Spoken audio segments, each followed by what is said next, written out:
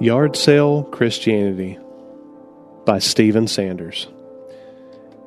As many of you know, summer is prime time yard sale time, and you can't drive anywhere in the South on a Saturday without passing at least a few. This past Saturday, we stopped at one not too far from our house. In the past, when I've been with my wife to these things, I seldom find anything that I get really excited about. I usually just look for old books because that's the only thing I might find for $1 that I might actually use.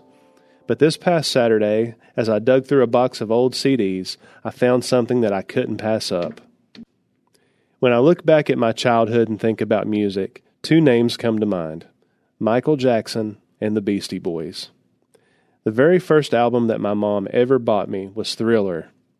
The first album that I ever bought with my own money was Licensed to Ill at a Kmart in Mason, Ohio, with my cousin Mark. I can still vividly remember driving home that weekend with my parents in our '78 Chrysler New Yorker, bumping "Fight for Your Right to Party." We had the cassette adapter for the 8-track player that was in there. I guess this was probably about 1986 or 87, and this tape stayed in my silver boombox until it broke a couple years later. During my middle school years, I developed a second wind of musical enlightenment.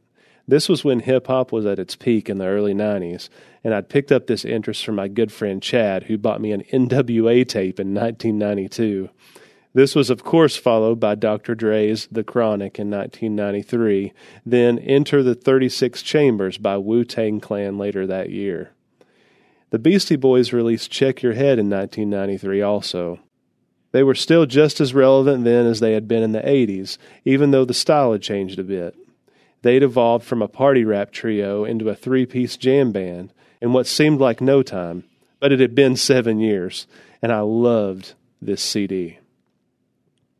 My love for hip-hop slowly but surely vanished as the grunge scene slowly gained my affection and carried me through my high school years, and the nu metal genre developed as I entered my college years, a movement that was pretty much over almost as soon as it started. I picked up a bass guitar my freshman year at Southeast Community College, and my love for hip-hop officially died. But my love for the Beasties never did. In 2002, on a couch at a friend's house, I discovered Paul's Boutique by the Beastie Boys. This album was released in 1989. Many consider this to be their finest work. This album soon became my favorite album to listen to while I played video games with Eddie. And even still, the Beasties were just as relevant in 2002 as they were in 86 and 89 and then in 1993. Now flash forward to now. I look into a box of CDs at a yard sale and find Check Your Head and Paul's Boutique, both in perfect condition. For $5, sold. As I walked away, all I could think about were the good times I'd had with my cousin Mark, my friends Chad and Eddie. They were some of the best times of my life. I couldn't wait to listen to them when I got home. I got home, went upstairs, turned on my computer to do my homework and hit play, and immediately realized how much Jesus had changed me as an individual. It's not so much the music itself, because it is still just as creative and impressive as it ever was. It's the message behind the music that causes a separation. It's just not the same anymore. Jesus and Paul talked a lot about this sort of thing in the Bible. You know, the difference between who we were before accepting Christ into our hearts versus the new man who has surrendered his life to Jesus. I don't think I've ever seen this played out in my life in such a real way until this episode. There is simply nothing I can gain from this music at this point in my life without turning my back on Jesus. Now let me make a bit of a clarification before I go any further. I'm not talking about legalism here. I'm not saying that Christians cannot listen to secular music because it's sinful. If that had been the case, I never would have bought these CDs to begin with. Now, the Stephen from 5 years ago, with his sheltered, legalistic, judgmental Christian mindset, would have been outraged at the idea of a believer being excited about a secular CD or movie or anything else that wasn't, quote-unquote, Christian. I'd been taught that everything was a black or white issue. If it wasn't Christian, then it was sin. But in recent years, with a change of logic and a new church environment, I've realized that my old mindset was a very self-serving mindset to have. In reality, not everything in this world is black or white. Not all Christian music is godly, and not all secular music is sinful. When I used to believe this way, I would make my walk with God a lot easier, while making it more difficult for everyone else I came in contact with. What I'm talking about here is a true relationship with Christ, where He deals with me personally, while I only focus on how God views me, not those around me. Believe me when I say that I really wanted to enjoy these CDs when I got home. But there was something inside of me that no longer desired or could allow me to digest them. I fully believe that this is what Christ does to our lives. He draws us close to Him by His Spirit, and these desires just naturally fall off.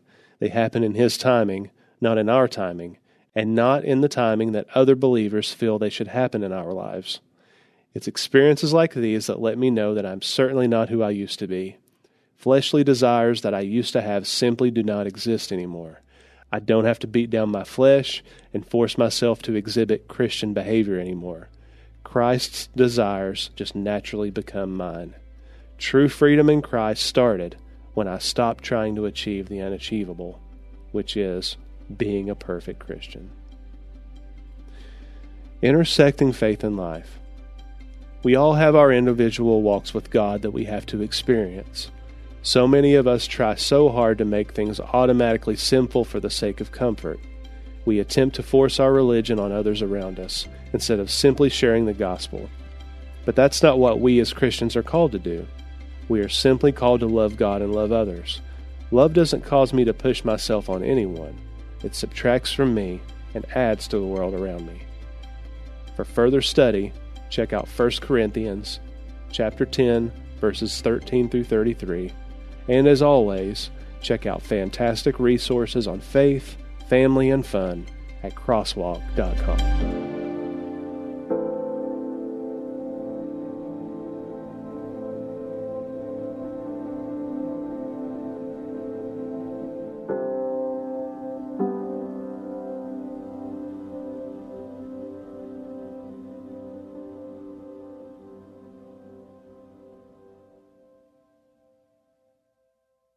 It's a crazy world out there, moms and dads. I'm Catherine Segars, host of Christian Parent Crazy World, the podcast that tackles tough topics to help you be a godly parent in an ungodly world. Subscribe at lifeaudio.com.